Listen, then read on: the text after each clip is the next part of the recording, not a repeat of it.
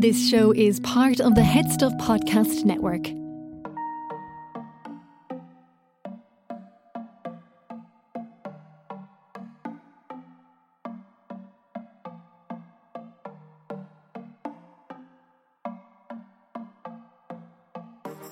Is that my camera? My name's Cian. If you ain't scared of me, Miss Thing, you better be. I'm James. And welcome back to Sissy That Pod. It's All-Star 7 time. It's all winners. It's what the fans have been dreaming of. And is it a dream come true? I mean, yeah, I think it is. You know, I think so too. I mean, early stages. Let's not get too excited. We've seen this before, where the doors have opened to something wonderful and then promises haven't been delivered later in the season. But based on these first two episodes, I'm here for it. I am here for it. I'm here for it. I'm parked. I've taken out my little picnic basket and I'm ready for a show. It's just the two of us this week because we have two episodes to cover. We thought it'd be easier. We did book a guest for the first episode and they cancelled on us, so we said, fuck it, let's just do the two of them. Exactly. Keep it family. Keep it family and friends. Let's not name and shame. Let's hang there. Avid listener of the pod, no doubt, they'll be absolutely mortified that they're after being called out to this extent. That's it. Yeah, we're coming for you, but we're not bringing receipts. we're gonna set Tamisha man on you. Yeah, absolutely. Nobody wants shaken that. To their very foundations, no doubt. So let's get on with the show.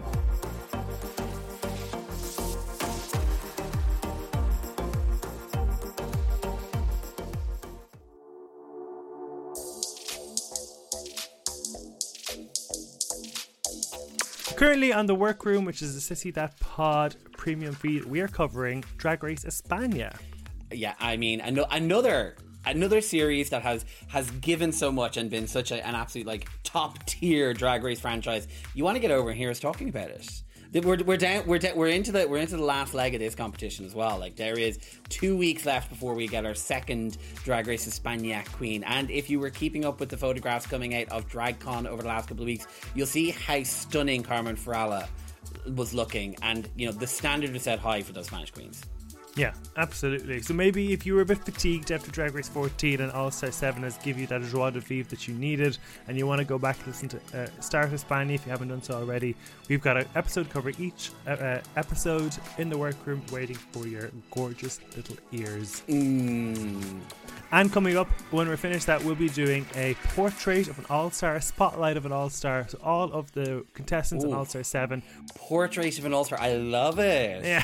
Portrait of an All-Star. Each of the contestants will be taking a look at their career outside of Drag Race, inside of Drag Race, just to give a bit of background to the people we're currently seeing on TV. So if you want to sign up, head over to headstuffpodcast.com. It's €5 a month. You'll get all that bonus feed, all the bonus content from the past, and all the bonus content from all the other podcasts on our network. It's a bargain. You can't go wrong. Right, so the episode opens up with the entrances. Any of the entrance looks that you particularly liked? I guess we'd seen these a while ago, so yeah, this has been a heavily teased opening segment. We got the entrance looks back when we got to meet the queens. Then we had the renewed interest when we got the sort of 15-minute pre-teaser thingy earlier in the week with the "Who's the girl in the hat?" Who did you think the girl in the hat was? Oh, I mean, I knew it wasn't going to be another queen to be in the competition because they've been doing so much heavy promo for it, and it would be unfair on an additional contestant to not get that sort of visibility as well. I was hoping against hope that it was Priyanka, but it really made sense that it was Raven. Also, the person clearly had white hands. So I was doing a lot of selective optics. I was looking at the color.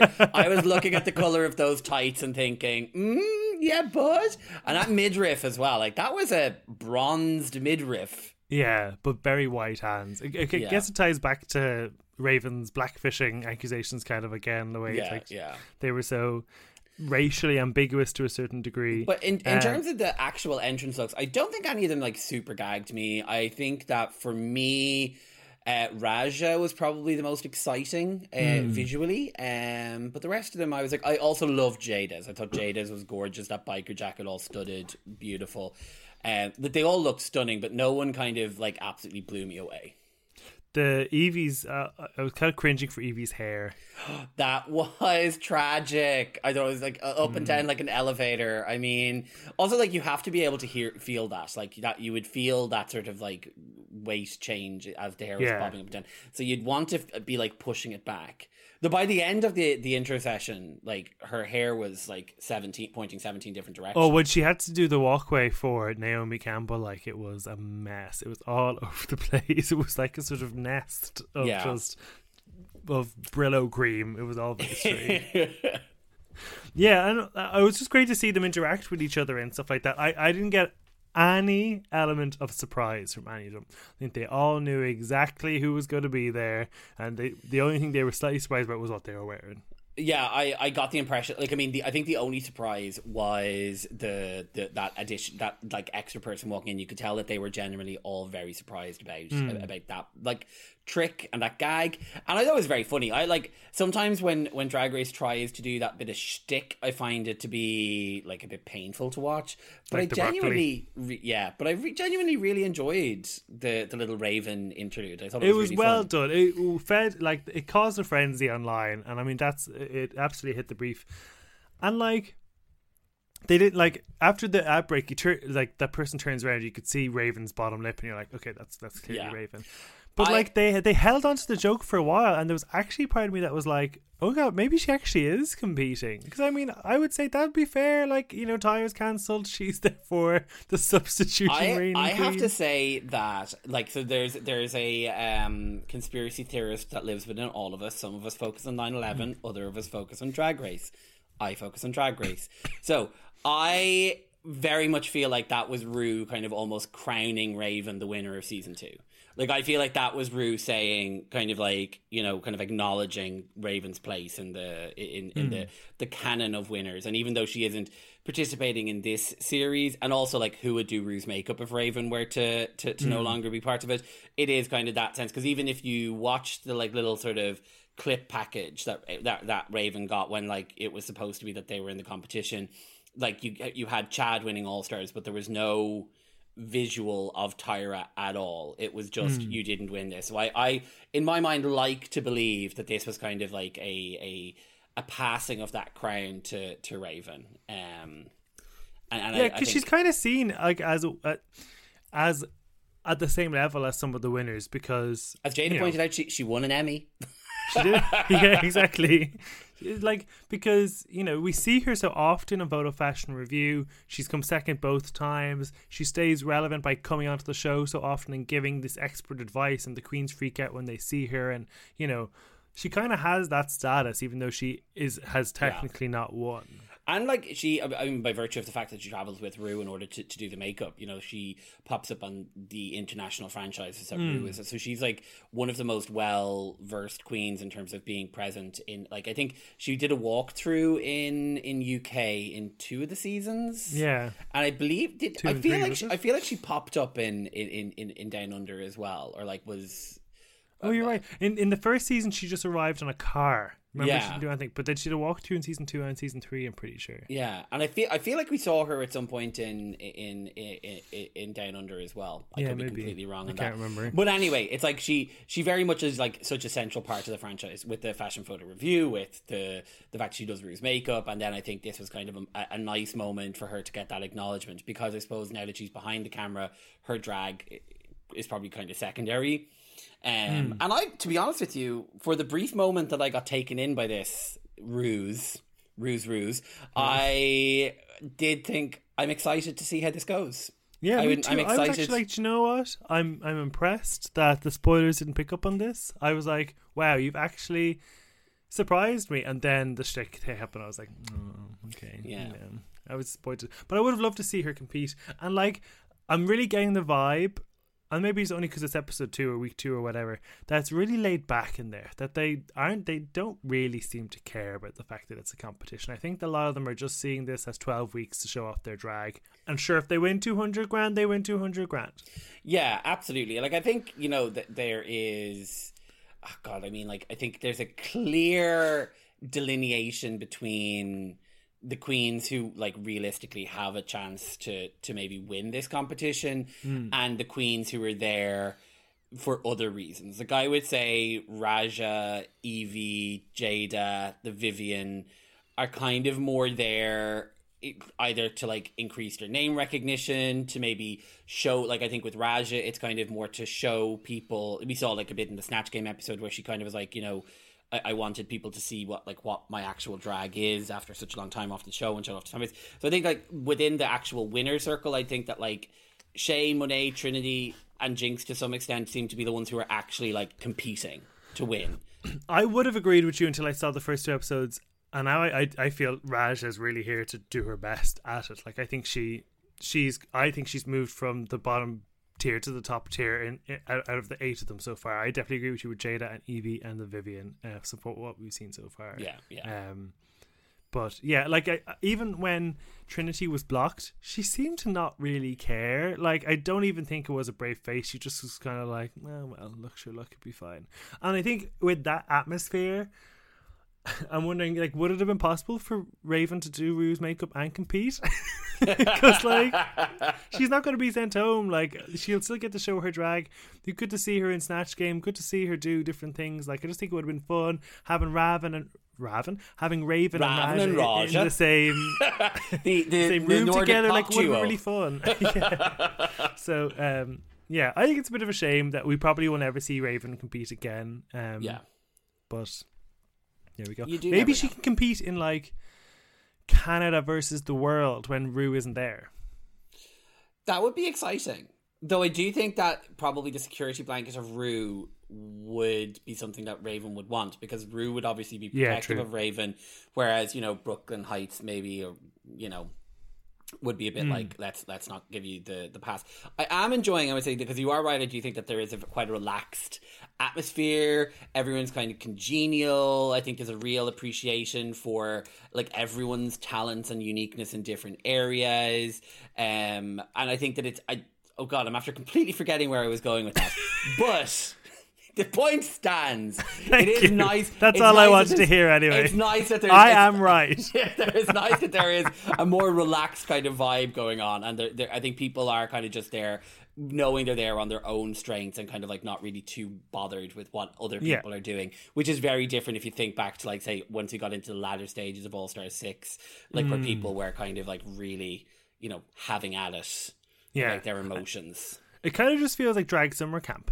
That like the Strike Meets are just here just to show different talents, and they're all going to skip home together. I do wonder how we will, because if we think back to the sort of the depths of season 14, when we hadn't had an elimination for what felt like about 17 years, like, are we going to find this format? Like, what's the longevity of this format? Are we going to get frustrated by week 6 or 7 when it's the same queens sort of interacting over the same subjects and it's the same kind of numbers of runways and all that sort of, like, are we going to feel the lack of an elimination? I wonder about that. Yeah, I wonder too, especially since it's supposed to be 12 episodes long. Like, that seems excessive for 8 queens to fill the room in that regard. But we'll see. That is this iteration's ultimate test. Can it keep our interest for 12 episodes? Yeah, absolutely. Something like, I kind of feel the first episode kind of was just an introduction. Like, I kind of feel the rap didn't really do anything. Like, I didn't really feel like it actually held towards the tally so far, because like the most interesting part of the episode I felt was Naomi Campbell and the critique of the runway and stuff. Like, I thought that was really interesting. Yeah, I kind of feel like I would have preferred if they had, because I think that, like, you know, Drag Race is back kind of, I think it's really flexing its muscles in terms of showing like we're back to where we were in pre-pandemic times in terms of getting like massive big hitters, and like to have Naomi Campbell and Cameron Diaz on the one episode is you know, that's like wow. But it probably would have enjoyed to see, you know, to actually see, I don't like Naomi Campbell on the actual judging panel and like critiquing the entire thing rather than just there for this kind of essentially a walkthrough. Yeah. Like, do you remember when Gaga came on, no one went home? They just did the Gaga look and the hometown look, and Gaga, you just got to hear Gaga critique them. Like, if they did something like that, that would have been great. Yeah, but I completely agree with you. I feel like as if and I think that that's possibly part of the logic behind releasing the 2 episodes is that there was one episode that was more or less just a reintroduction to the queens, a kind of like setting up the format, letting us all understand kind of how it's going to roll, and then they give us the second episode of Snatch Game. So like it really is just like, right, the competition started now. This is where the competition is starting. Yeah. I mean, I liked how we repeated the format about 3 times per episode, so we really know the queens with the most stars are going to compete in lip sync SmackDown. The queen with the most legendary legend stars. Oh, I hate that. I hate legendary legend star already. It's only episode 2. It's off. It doesn't roll off the tongue as well. Like legendary legend stars. No, just call them a star. Just call it a star. Just say star. Just say star. It works for I'm a Celeb. Exactly. That's it, yeah. Now, they aren't earning crocodile anuses for dinner, though, so perhaps... No, they don't just get rice and beans. No. There's more to a legendary legend star, but it doesn't have that to be being called said, a legendary. if Willem is to be believed, they don't get very well fed, so maybe they are just getting rice and beans. Well, Willem was wrong about UK season 3, so... That is true. It is filmed, though, in Southern California, which has a very sort of, Latin Mexican kind of influence on the cuisine. Rice and beans, quite popular. So, look, let's not go mad. I have heard that it is very well catered, from what I've heard. Like when you see them you watch it packing with Michelle and stuff.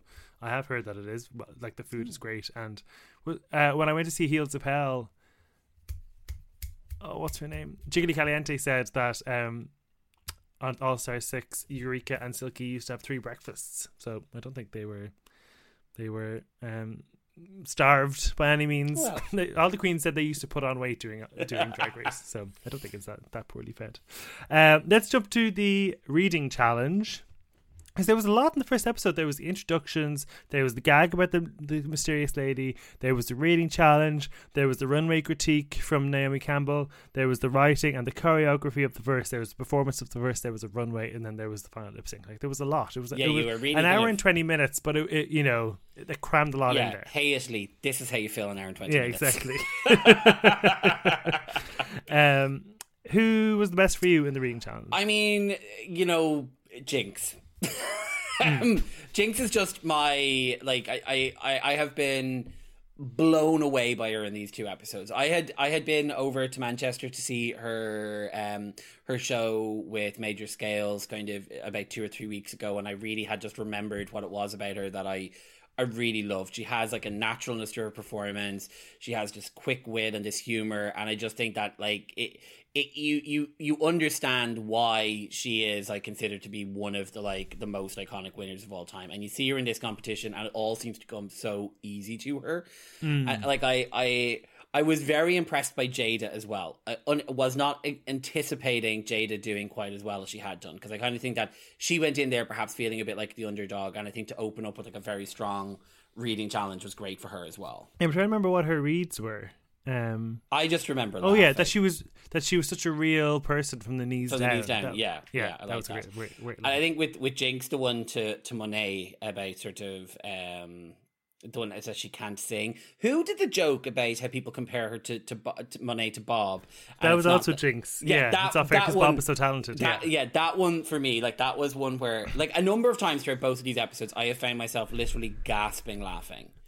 And which is not something that I have experienced with Drag Race in a while, and it has always been Jinx that has done that to me. Do you know what joke I recently remembered from All Stars 5 was when Jujubee was talking about Ross Matthew's book and that he had a foreword from Gwyneth Paltrow, and she's like, isn't it crazy how a woman who can convince a million of women to stick eggs up their pussy can't convince people to buy her book?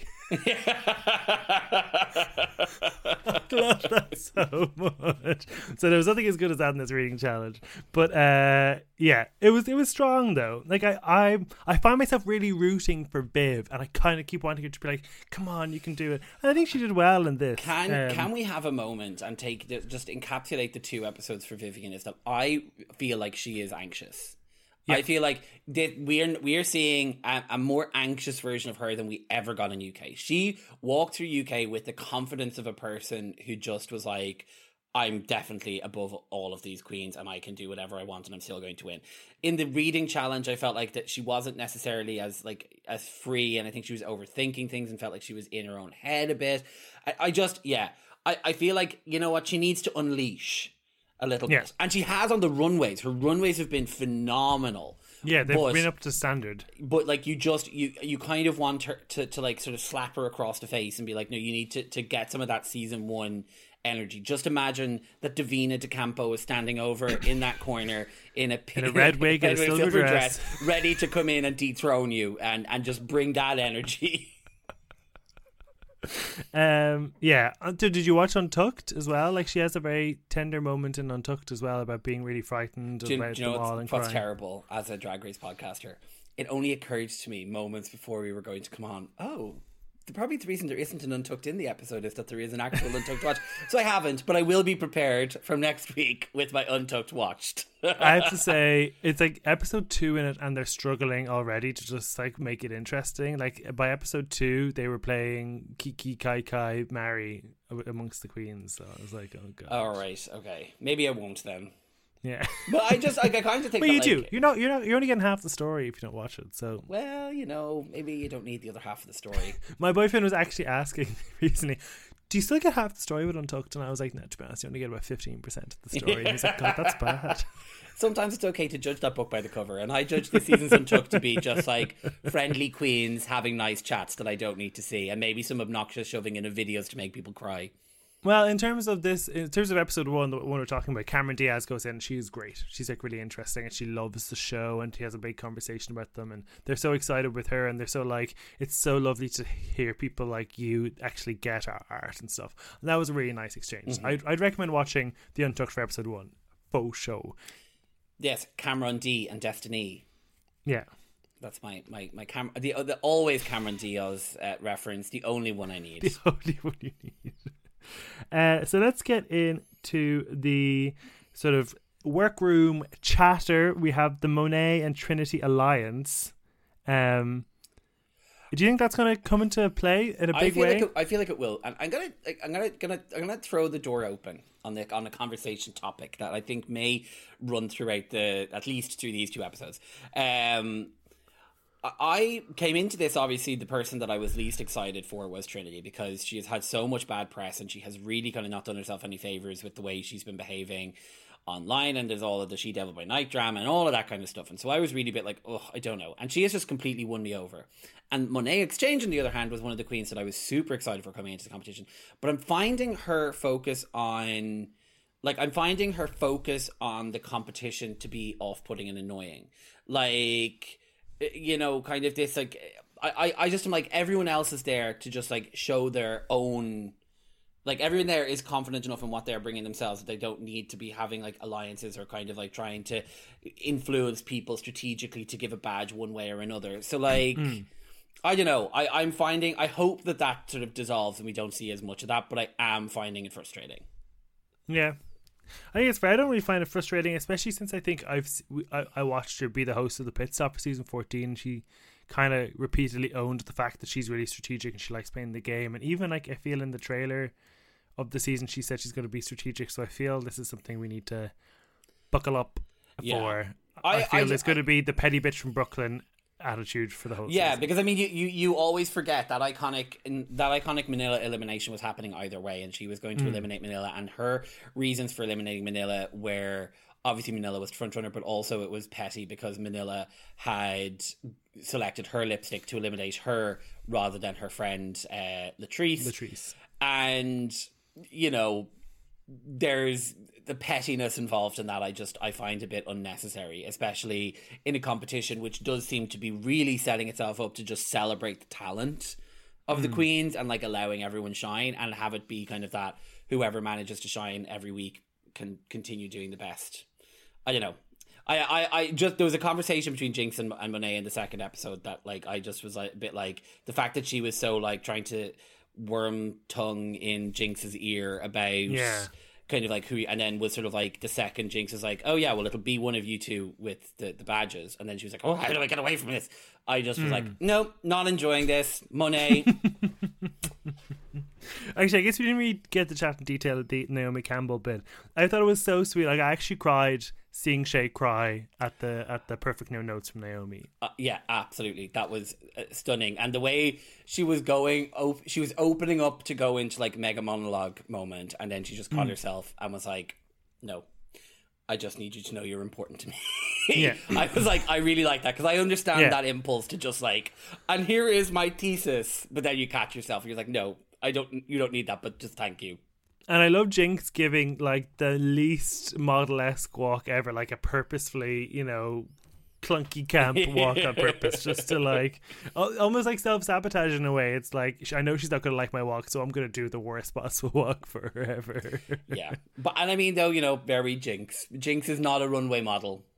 No. I did feel a bit like, how's this gonna go down between Raja and Naomi, because obviously Raja is not friends with Tyra. Yeah, I wonder, has Raja spoken to Tyra in the last 10 years? Like, I doubt it. Yeah.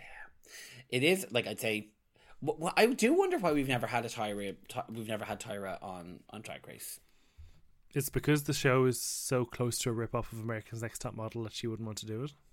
I don't think so. But also, it's not a rip-off of America's Next Top Model. Like, I know that was kind of part of the conversation at the start, I guess. At the start. But, like, the reality is, like, it's like a completely... like, it's a elimination-based reality TV show. So it's as similar to Drag Race... It's as similar to Top Model as it is to, like, Project Runway or, even, the food one, Top Chef. Yeah. Yeah, true. Yeah, it is surprising. But obviously, I'm sure they've asked her. She just said no, to be fair. And also, it's taking 20 seasons for Naomi Campbell to come on. So, like... True. They're obviously busy ladies. It was good to see Vivian got such good critiques from her as well, and Raja did too. And then, like, even stuff like... It was just fun to hear Monet, like, don't do that thing with your heel, and, Trinity holds too much weight in her shoulders and stuff like these little things like that obviously I don't have a fucking clue about, but it's really interesting to hear an expert call out. Yeah, exactly. No, and I was also like, I mean, you get the impression, because obviously we know of her as this sort of mythical creature almost, and sort of she has this sort of iconic status, and to see her be able to break down a walk and like understand her art so well is really interesting. Because as you said, it's not something that we would understand, but to see her give critique that seems really... And when she said the thing about the heel, I was kind of like, oh yeah, that is kind of annoying. And I heard the Queen's talk in the Entertainment Weekly like promo thing that they did about how like Naomi Campbell generates her own wind from walking. So I was really watching that when she was walking down. I was like, wow, she is amazing. The next thing in the workroom then is Jada. This is my second cry moment of the episode. Was Jada was crying by feeling sort of like not worthy because she won during the pandemic, and it's like something I hadn't even considered. Like I kind of was like, you got your $100,000, you've won, you're excellent queen. I didn't actually realize the extent of how that impacted her. Yeah, but I think like I suppose there was it's interesting because I was wondering at that stage where they're going to address the like mega season 12 elephant in the room of like having the whole thing kind of overshadowed by the whole Sherry Pie situation. And I do hope that they have a conversation about that, because obviously, that whole season's storytelling narrative got thrown up in the air because Sherry had to be edited out, and there was supposedly an entirely different version where you have the villain Gigi Good versus Sherry as the main sort of characters. And then I suppose Jada emerged as a fan favorite and emerged as someone throughout the retelling of the story who became, and then there were so many people who wanted Gigi to win that I think that she felt like she didn't get her crowning year. She didn't get her kind of proper like in-person crowning ceremony. And also so many people were kind of like saying, oh, you shouldn't have won, or you only won because of a rework of the edit. So I'd understand why you carry all that sort of with it. And I'd say this season is going to be very important to her, just to be able to kind of like assert herself as the rightful winner of that season. Yeah, I think her win reminds you a lot of Trixie's win of All Stars 3, which was like, well, Beth DeCreme should have won, but she eliminated herself, and then Shanja should have won, but then she was kicked out by the other queen. Yeah. So therefore you're like the best third place. Like Jada in that season, Sherry Pie should have won, and then she obviously was cancelled, and then Gigi should have won. But I think the fans did like Jada more than Gigi, but then when Jada won, because George Floyd had just been murdered, everyone had said it was basically just like a diversity higher win. So it was just like undermined at every step, and then she couldn't even like make coin. No, exactly. Like she had to do all of this like from her bedroom in Milwaukee, and was trying just to kind of fighting against the fact that people were like undermining her win from several different angles. And it's not surprising. And the thing is, like, she, like, for me is probably her and Jinx for me are the series narrators that I'm really enjoying. Like, I think that she is coming through really strong. Her personality, and I think it's like we didn't maybe necessarily get so much of her personality at the beginning stages of season 12 because of whatever way things were working. So we didn't necessarily get to know her as much as we did some of the other winners. So seeing her being really funny and being really witty and being really clever in the talking heads is kind of like, oh, this isn't really how I remember you. Yeah, agreed. Yeah, like I love even the opening line, "You want an all-star? Look over here." Like, I think that's really clever. And while I do the portrait of a spotlight for Jada, and I was remembering I rewatched that episode of Choices 2020, and it's so good. I recommend people to go back and watch it. It's so good, and she's so brilliant in it. And I just think her comedy chops were sort of overlooked, I think, in that season. Yeah. Let's get into the actual Maxi Challenge, which really feels like a by the way in this episode. Yeah. Like, after all this stuff, you're kind of like, oh God, right, we have to actually evaluate these queens on something. They had to do a verse to RuPaul's Legends. I have to say, I thought there was something odd in the mix that, like, a lot of them didn't really, like, the vocals weren't that high. Yeah, it was very much the sort of All Stars 5 ending thing where, like, you couldn't really hear Clap back. Yeah, I kind of had to listen back over it once or twice to hear a lot of the lyrics. And yeah, and I felt like there was something weird happening in the video as well. It was kind of like going slightly faster or something. I was. It very much felt like a throwaway. It was just kind of like, here, introduce yourselves in a song, and then we're going to get into the real competition next week. It was fun in parts. I really enjoyed Raja's verse. I really enjoyed Jinx's. I did think that I did think that both Monet and Shay deserved the win, but yeah, everyone, like, even like Trinity, I would say, was arguably the worst. In terms of her, like, obviously she'd forgotten her lyrics, and then her kind of her voice is not great. Like, on every one of these songs she's ever had to sing on, she's always been the kind of Roxy Andrews. But even that was still quite good, and like, it was compelling with her kind of like up in the, you know, like being carried across the stage by those men. So yeah. Like, it was good, but it also was just a bit kind of like, yeah, okay, that's over. I won't be listening to it again. No, I like that Viv got to showcase her vocals. Oh, yeah. She looked unbelievable. That coloured hair on her. Oh my God. Excellent. I loved Jada. Like, I think my two favourites were Jinx and Jada in this challenge. Yeah, I thought that, like, and again, like we were saying about the comedy with Jada, like, I think she really brought the comedy into her performance with, like, doing that little like gag at the end about, like, not being able to sing.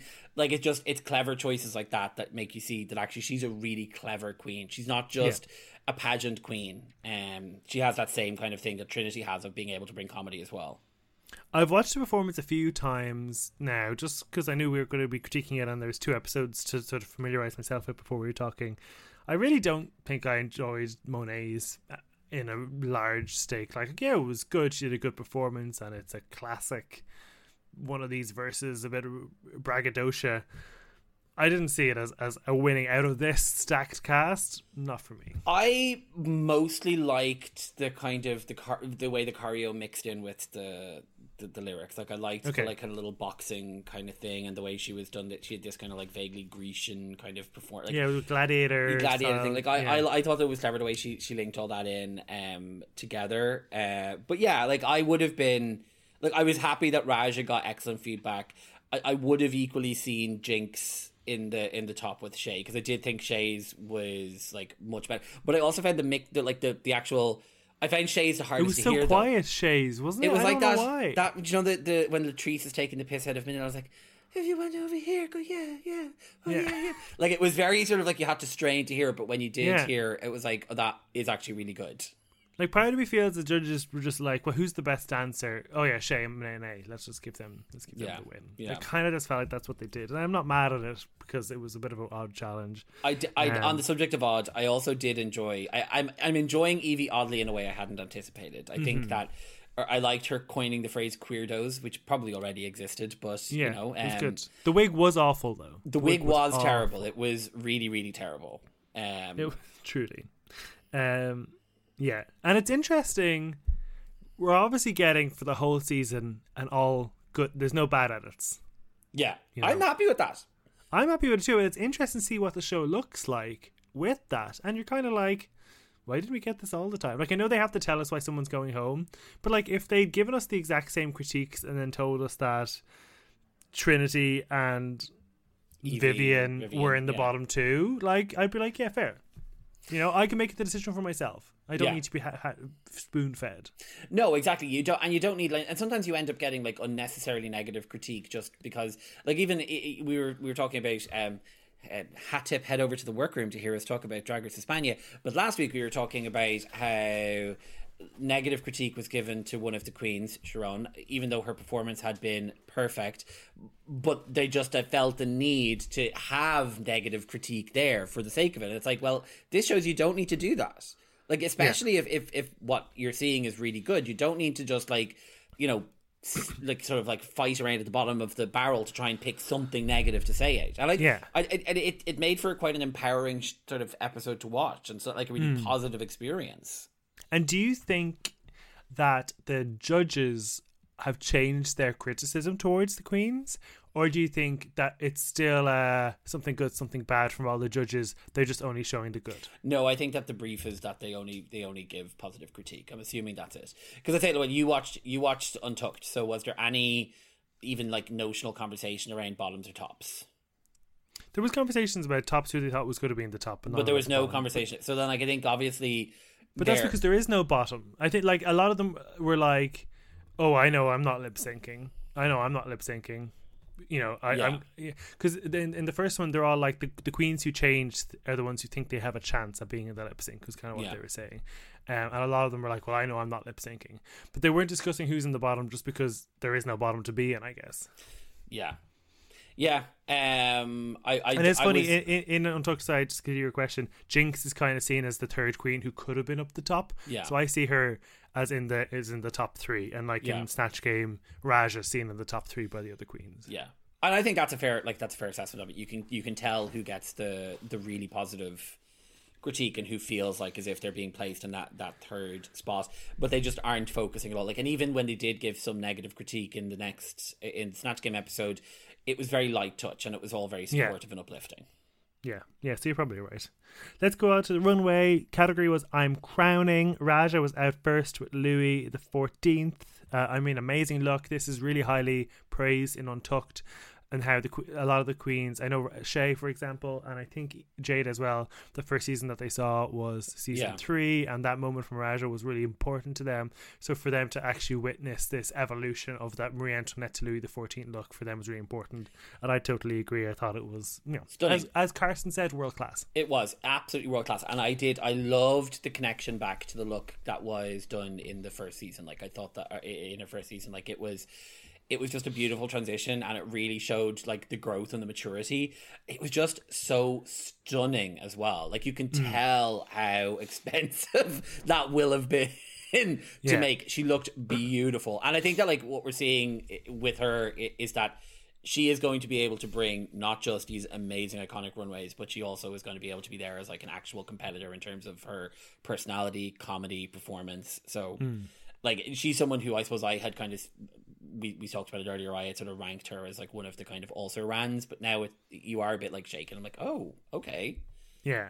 Like, I love the presentation of it. Like, it was kind of almost spectral, like this sort of ghostly figure. Like, it was real stone faced, there was no smile, it was just sort of walked with this sort of ghostly authority, which I thought was a really interesting choice. Yeah, no, absolutely. Jinx was up next. I mean, what a glow up for Jinx. This was fantastic. Elizabeth II with Virgin Mary, with a bit of Angelina Jolie with that leg, bringing the element of camp. Like, perfect. I loved it. I thought she looked amazing. I couldn't decide where I landed on the leg. I liked it. I thought it was fun, but I also was a bit like I felt like it didn't stand out enough, because like the bustle or the dress was so full that she really had to like manipulate the fabric in order for us to see the leg, and I was a bit like, is this worth the payoff?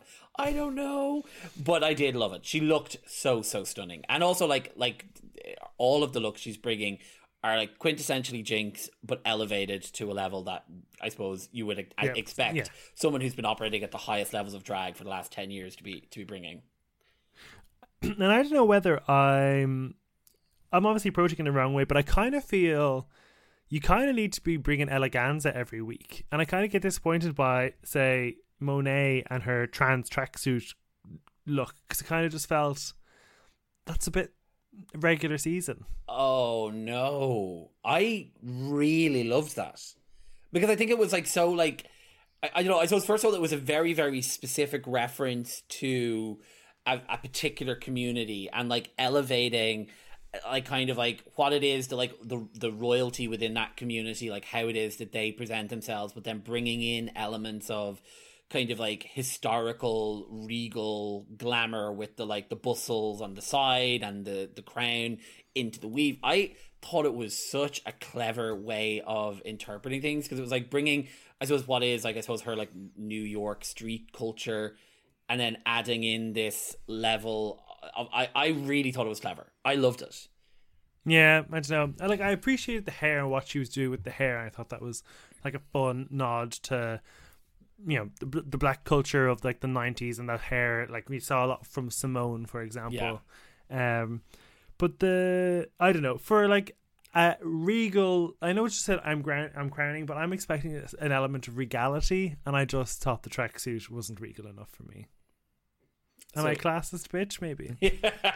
So she needed a train on the tracksuit. That's what she needed. Yeah. Do you know what? That would have been brilliant. If there was a train, if that Puma jacket had a train, I'd be sold. Like the do-rag with a train, if the Puma jacket had a train. Yeah, absolutely. I mean, on the subject of trains, though, next up was Trinity the Tuck, which had every ounce of regality. I know. And I mean, I guess, you know, it's been sandwiched between Raja and Jinx and Trinity, who really brought the regality brief, and then you just kind of have a tracksuit. Like, it did kind of stand out. And Evie also stood out to me as well, I think, too. But I loved this from Trinity. This, like, purple crushed velvet, just amazing. Oh, completely. Like, this you could see this as some sort of a regal queen in a Marvel movie of some sort. Like, it is like spectacular level of construction. It's just gorgeous. She, like, her looks have always been amazing, and this is just her bringing it to like the absolute nth degree. Is it Rihanna who was in the Met Gala with that really long yellow train and people were like photoshopping pizzas onto it and stuff like that? That's kind of what it gave to me. And it was interesting because like you only see Rihanna standing still with that train, and like, you know how many people she has with her trying to make it look perfect. So it was interesting to see Trinity like struggling, edge her way down that runway with like a smile plastered on her face. That's where a pair of Heelys would have come in well. Look, I don't know. Coming in well. Over. That's not coming in well. Coming in well. Well, Andy. Now Evie gave us the crayon crown punk club kid sort of look. Like, again, because I wanted the regal, I felt it was a bit underwhelming. I'm going to say this. I agree with you that I think it was a bit underwhelming. Like, I think of the looks on the runway, it probably wasn't my favorite. I think it was the most basic. I think that it kind of is like a really fun idea. I love the idea of the melted crayon, but like, give us that like throughout the entire thing. Like, construct a gown out of that. And I like the idea of kind of like, you know, she's bringing these really odd concepts, and that's fun. But it needs to be at like that's something. There is looks she gave on her original season that are more impressive than this. You know what I mean? And I kind of feel like the bar needs to be that everything you put out on the stage and all winners needs to be better than anything you did on your original season. Yeah, in principle, like, I think it's probably fair. I think there's room for some leeway, but I think in terms of this, again, like, she's definitely given more eleganza than this. Even like the velvet look she gave with the 3 boobs and the eye in her head, like, even that was better than this. This didn't really, like, it had a crown. But if you think about kind of like, you know, the link between, like, I suppose the brief and this is like the last time we saw these queens walk the main stage runway was their crowning moment. And if you think back to that mirrored face look that she did for when she won her thing, it's like, wow, that was like regal. It was exceptional. It had this absolutely like phenomenal point of view. And then this was just very much kind of like, it felt like it had something in the concept, but it maybe didn't necessarily kind of go all the way there. Yeah. I guess the reason I say is because I don't know if Shay's going to be able to top that red tulle look she wore in All Stars 5 when she's doing the comedy challenge. Like, I think that's the best she's ever looked. But she never wore that in the runway, so it's fine. Okay. Pass on it. But maybe it's different comparing this to an original season to an All Stars, I guess, because it's hard to beat an All Stars. Vivian was up next with the Westwood Iris Van Harpen burlap sort of. I thought it looked like a chandelier almost to a certain degree. Like, she looked great. She did. I loved it. I mean, there was like lots of like comments about how it looked kind of like wood nymphy and how it looked sort of like it was, kind of very natural and sort of like some sort of like a fairy tale creature. And I thought she looked beautiful. Like her makeup is absolutely gorgeous. I know she seems to have gotten a lot of work done to make her face like take the makeup that well. And, you know, I think that she is doing an amazing job at the looks. And I loved this a lot. Yeah, like Evie stands out as a sort of outlier in terms of the eleganza, not the Vivian, and I think that means she's doing her job right. Yeah, absolutely. Jada gave us a purple and yellow dress with this sort of white updo dreaded crown with a little, or like hairdo with a crown on top of it.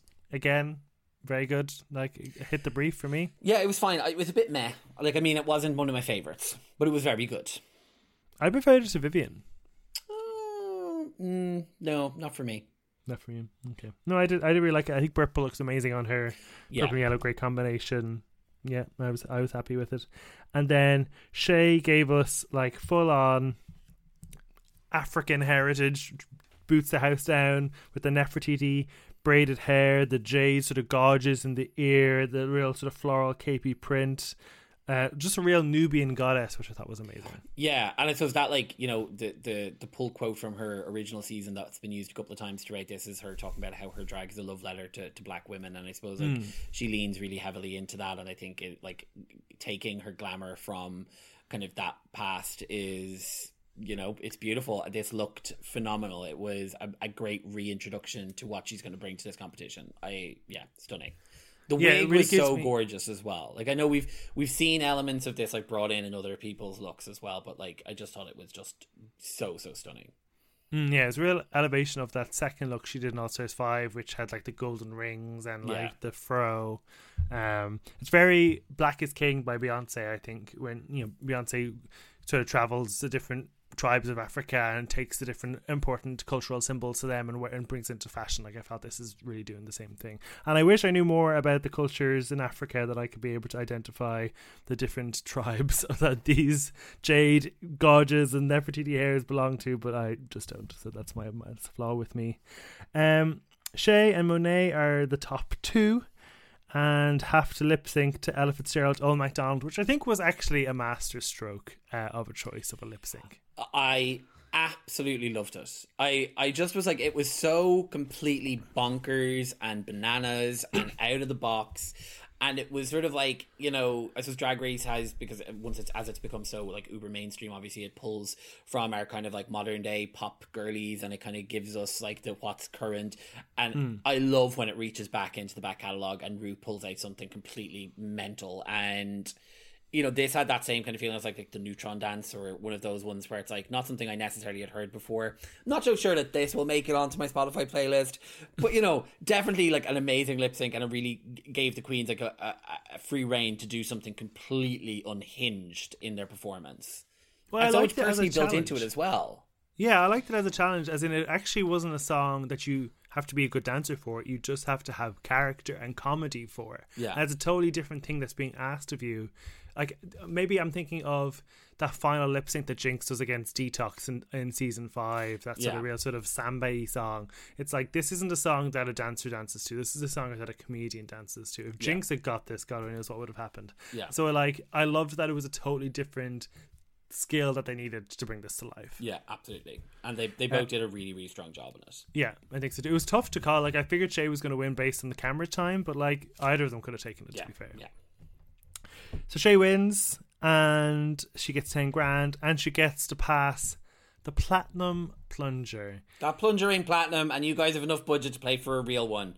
We don't need some plunger covered in fucking rhinestones. Give us a real platinum plunger. Is that the best that they could do? A plunger? I mean, it is the very embodiment of toilet humour. It is. But I'm just like, I guess a blocked toilet. But like, a plunger unblocks the toilet rather than blocking. I just was like, guys, you should have spent another day workshopping the prop for the blocking. I don't mind. I like it. What I don't like is that we're going to be treated to this like sort of like walk up and down. Everyone have to do their like kind of like witty remark kind of thing every week. I'm not going to enjoy that. Yeah, we'll see. We'll see how well they do. But so she gives it to Trinity, and then the episode just kind of ends. Like, it kind of, like, we're so used to ending it with an elimination or a double Shantae that it's just sort of like, all right, well, yeah, you can't love yourself. And I feel like as if because, like, Trinity gives great reactions, and so because she kind of gave, like, how dare you, kind of like, like you got, like, a bit of it. Whereas if another queen had gotten it, she'd just have been like, oh, yeah, there you go, I suppose. Sure, that's it. That's how the cookie crumbles. It would have just really ended on a flat. Yeah, and I think it kind of does in episode 2, but I guess we get there. So yeah, it ends sort of strange. And even in Untucked, they, like, spend some time... In Untucked, the queen who gets blocked comes into the workroom a bit later than everybody else because she has to do this, like, monologue about being blocked, and it's just like, they've nothing to say. Like, so far Trinity and Shay have just been like, oh, I take it as a compliment. You know, people think I'm a threat. That's it. There's nothing else to say. So I don't know. I think that bit of the format needs to be finessed. I would agree. And I think that they will, much like the Lip Sync Assassin in All Stars, they will finesse it and figure out a way of making it feel more better. Yeah. Okay. Right, well, this is a double-parter episode. So we're going to end this episode here, and we'll join you in the next episode for episode 2 in case you haven't watched it yet. So we'll see you then. Bye.